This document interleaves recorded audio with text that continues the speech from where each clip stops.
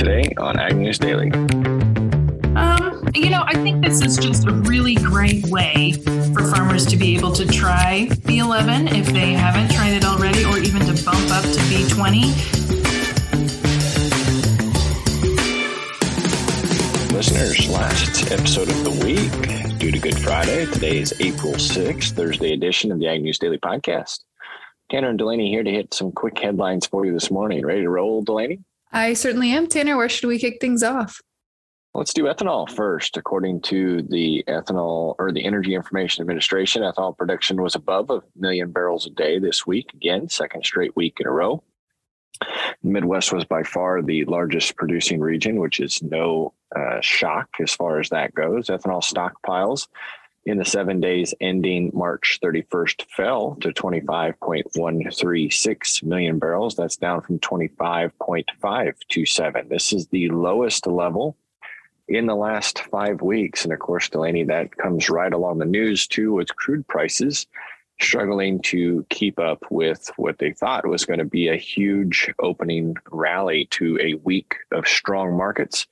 We continue to see data pull in as the U.S. is looking at hiring private sector individuals, continuing to see growth in jobs reports. U.S. crude stockpiles are continuing to fall.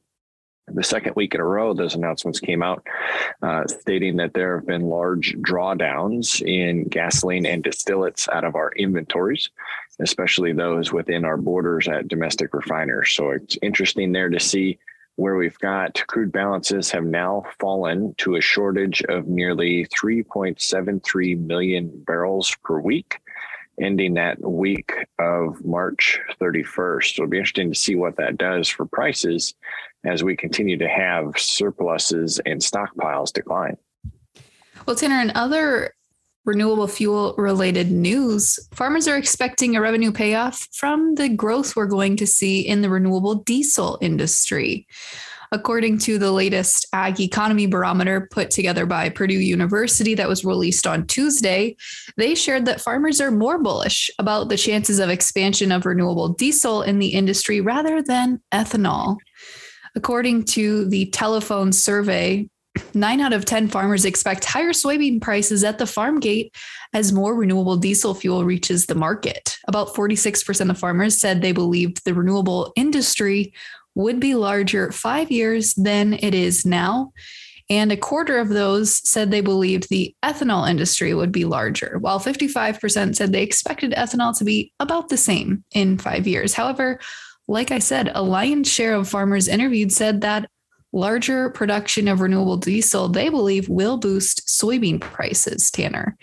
And 2/3 of them said they believed it would increase soybean prices by as much as $1 per bushel. And others said anywhere from $1 to $2 per bushel. So that certainly would be, if realized, a huge support for soybean prices. Yeah, it would. Another market that is seeing huge support in 2023, that is the cash cattle market. Since 2023 began, it's been on an upward trajectory, but for the week ending April 1st was the first time that packer margins were printed in the red since September of 2017.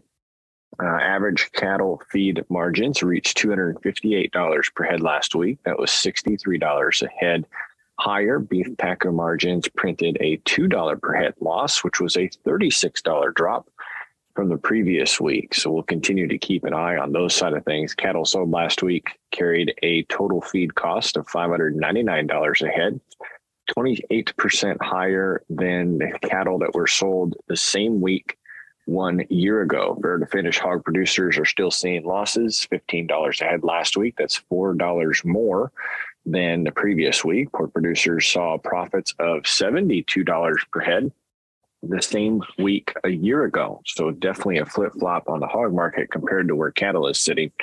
Lean carcass prices averaged $77.45 per hundredweight. That's down $1.99 from the previous week. Pork packers are finding losses about $4 a head, which is $1 more than the week before.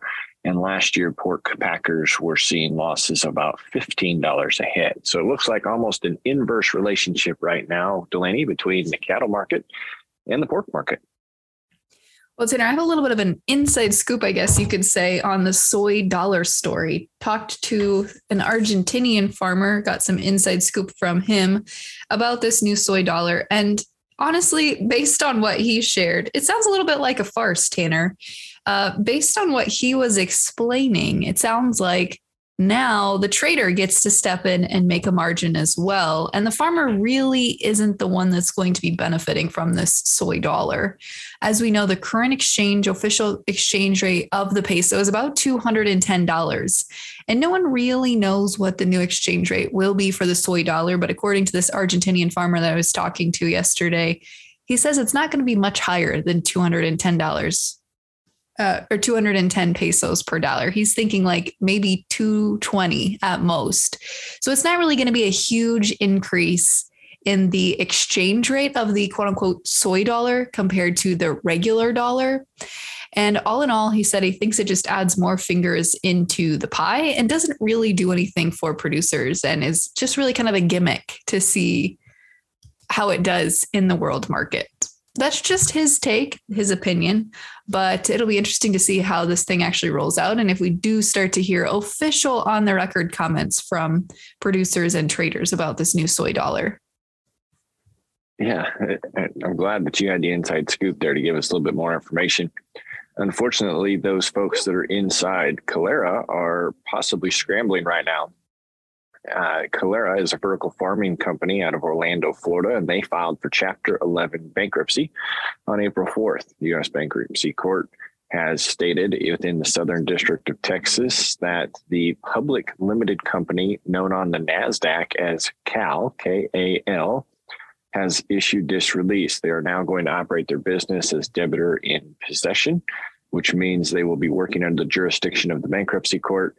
And according to bankruptcy code, as they finish out their final days, their CEO and president, Jim Layton, his employment has ended effective March 29th. He also resigned from the company's board of directors. The bank in the lending side of things is the lead lender for this transaction, issued another $5.1 million of debtor in possession financing.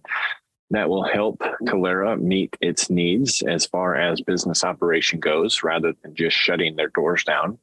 The law firm of Baker and Hostetler will be the ones that will advise Calera during this process, but it mainly came from an ongoing review and an annual report that came out at the end of December that finances were not liquid. So you're looking at a loan originally that came from Farm Credit of Central Florida. They now carry revolving loans up to $10 million or a little over $10 million and term loans with principal more than $20 million. So the debt now outstanding delaying to be settled during this bankruptcy period is going to be greater than $35 million. So we'll continue to watch this. However, what is quite interesting is Farm Credit, as of March 17th, sold its interest in this obligation to Santen Credit Solutions, Master Fund 5. So Farm Credit will not be the collecting bank on this, as they have transferred their loan assets to a debt collection company and off of their books. So you would assume that there was a settlement there and a potential loss, but we'll continue to keep an eye on this, as they have announced more than 200 separate creditors during this Chapter 11 bankruptcy petition. That's interesting, Tanner, because don't you basically get on a list with all the other people that are trying to get their money back? Yes, if you are not first position financing and secured by collateral, you get put into a list by date of debt, and you have to prove up when that happened as far as pecking order goes. But even then, date of debt doesn't necessarily guarantee that you will get ahead of somebody behind you if the court rules that someone could jump in front of you. So it's a lot to be determined for those 200 different companies. But ultimately, when you get to a point like this to where assets may be minimal, you end up writing that debt off as a bad debt. Interesting. Well, switching tracks here just a little bit, got a quick update on the Russian-Ukraine grain corridor situation, as roughly 90 ships remain in queue waiting to pass through the grain corridor to either pick up grain from Ukraine or depart. loaded for their final destination. That is down from last week, down from the peak, which was at 150 ships, I believe, maybe a month or two ago. So we have seen the reflection of some improvement in the movement of ships, but substantial delays still remain, Tanner, sometimes up to a month or more, where those ships are just sitting idle, waiting to go through. Ukraine noted that 10 ships are scheduled to move through the corridor each day, but Russia only inspects about 5 to 6 ships, which is up from previous numbers, which were at about 2 to 3 ships previously, but still well below where they are supposed to be for daily inspections. So we're starting to see things tick up a little bit, but just think about the substantial costs that would be incurred there to either the shipper or the buyer if a cargo ship is just sitting idle for a month. Yeah, it just makes you wonder, is there one person that's inspecting ships, or is the ship inspection job a lot bigger than I would assume it would be?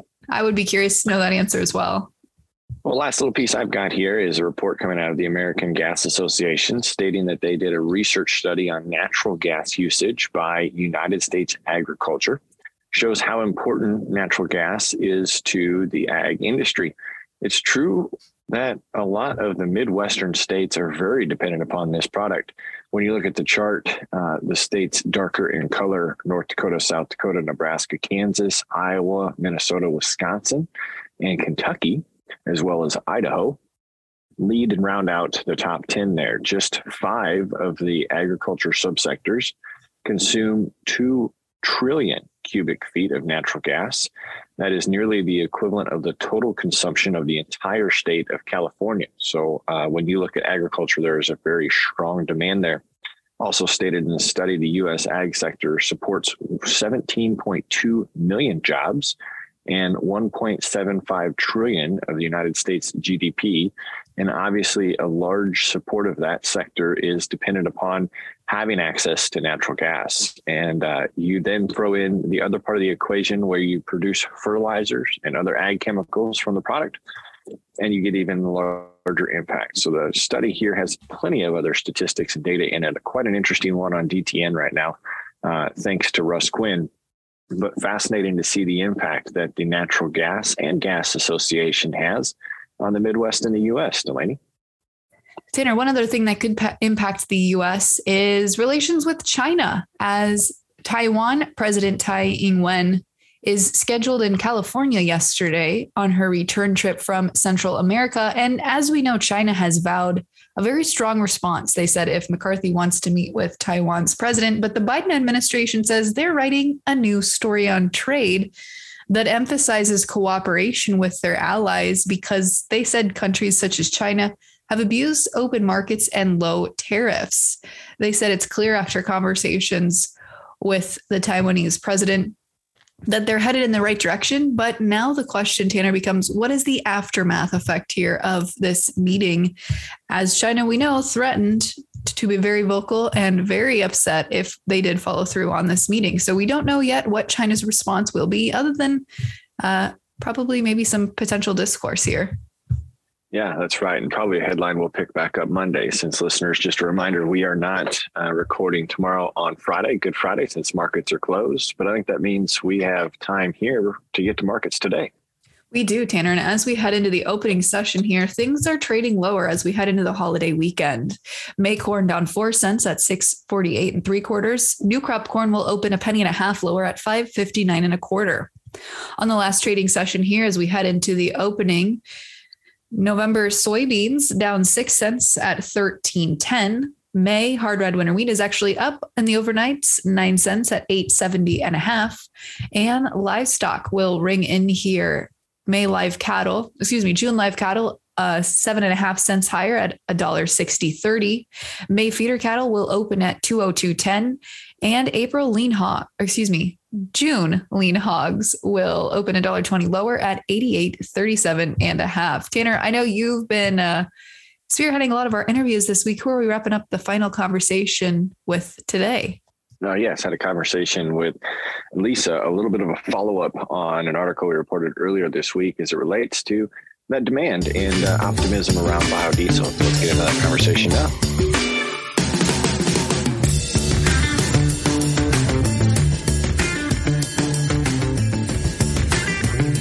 So listeners, today we get to follow up on an article that we reported on earlier this week coming out of the Iowa Renewable Fuels Association.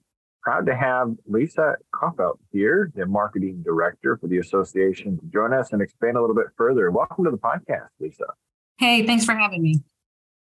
So let's first get to know you a little bit better. Let's talk a little bit about what your role is and what your connection to agriculture is.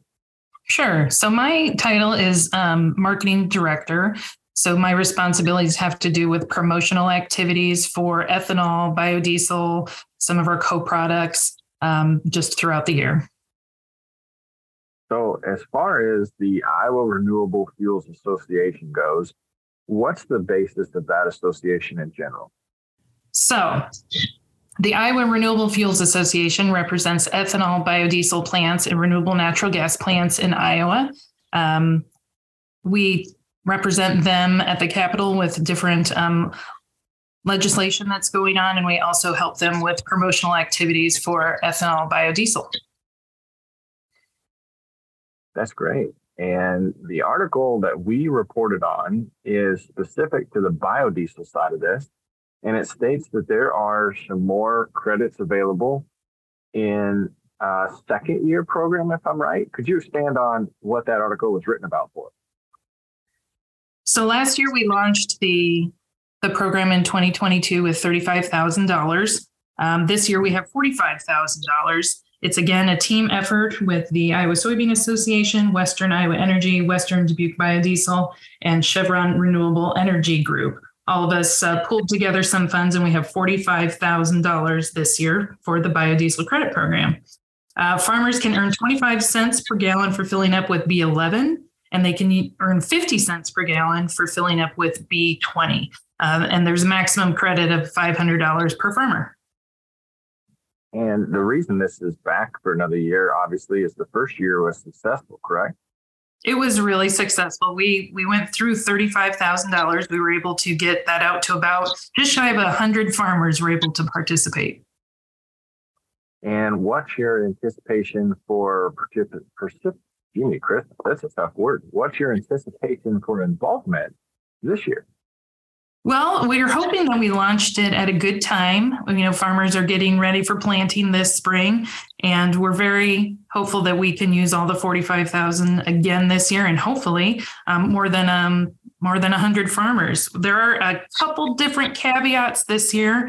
If you have already received a credit for B11, you can now apply for a credit for B20.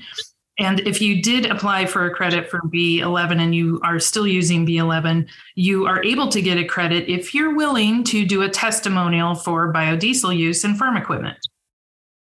Oh, there you go. So that's a nice little additional way to get the word spread around. And hopefully we're able to do that with our listeners today. But this isn't the only project that you guys have going on. Why don't you take some time here to share other ways that our listeners can participate in helping spread the news for biofuels? Yeah, we had a promotion that last year will be starting back up again, but it's specifically about using biodiesel in farm equipment. John Deere and Case IH engines all approved the use of more than 90% of their models to use biodiesel in their engines. So that's another promotion that we're working on.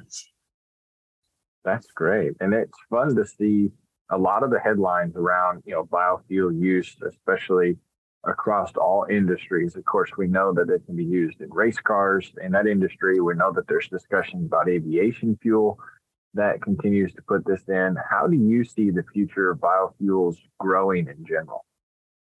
Well, I think it's going to definitely be a needed fuel. There's lots of talk about electric vehicles, and electric vehicles are great, but I think the timeline for them to become an everyday use around specifically Iowa, the infrastructure is just kind of not there for that. So we're going to be using fuels for a very, very long time. And biodiesel is a fantastic way to be able to use that in any diesel engines. It helps release, it helps lower greenhouse gas emissions. It lowers toxins in the air, and it's just a really good fuel that's a drop in for any biodiesel engine. So if we've got a listener that hasn't used a biodiesel product in the past, or maybe they're not aware that they might already be using it, what are some good resources for them to source the product or learn more about it? Well, they can reach out to me specifically. My email is on our webpage, but it's lcoffelt at iowarfa.org, or any of your local suppliers can help you as well. But if you're looking for a place where you can get that biodiesel and use it on your farm, just give me a call. And I assume, too, that as a state association, you guys network with other states. Are there programs like this available for listeners outside of the state of Iowa? Yes, actually, we duplicated the project from Nebraska. So for sure, Nebraska has a very, very similar. I don't know that they're B11 and B20. I haven't checked in on it as far as 2023 program, but they did last year have a very similar program. That's good to hear. It's good to see that this is spreading throughout the U.S. But as we get ready to wrap up the conversation, did I miss anything that we should know or our listeners would find value in around the association in general? I think this is just a really great way for farmers to be able to try B11 if they haven't tried it already, or even to bump up to B20. It's a little money in a farmer's pocket to just give that a chance, and I hope they take us up on it. That's great. And one more time, let our listeners know how they can get a hold of you and how they can learn more about the association. Sure. It's Lisa Coffelt. My email is lcoffelt at iowarfa.org, or you can reach us by phone at 515-252-6249. Awesome. This has been a pleasure, Lisa. Thank you for taking some time out of your day to share your story and the association's resources with our listeners. Thank you.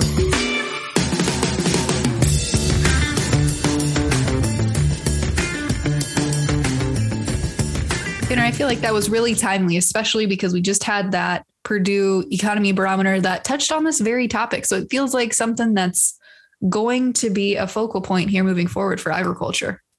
Absolutely. And it's exciting if it is successful again this year. It looks like it'll be another focus for them next year. So thanks again also to our listeners for connecting us with interviews like that. Continue to share those with us, but enjoy your Easter weekend. And for today, what do you say? Should we let the listeners go? Let's let them go.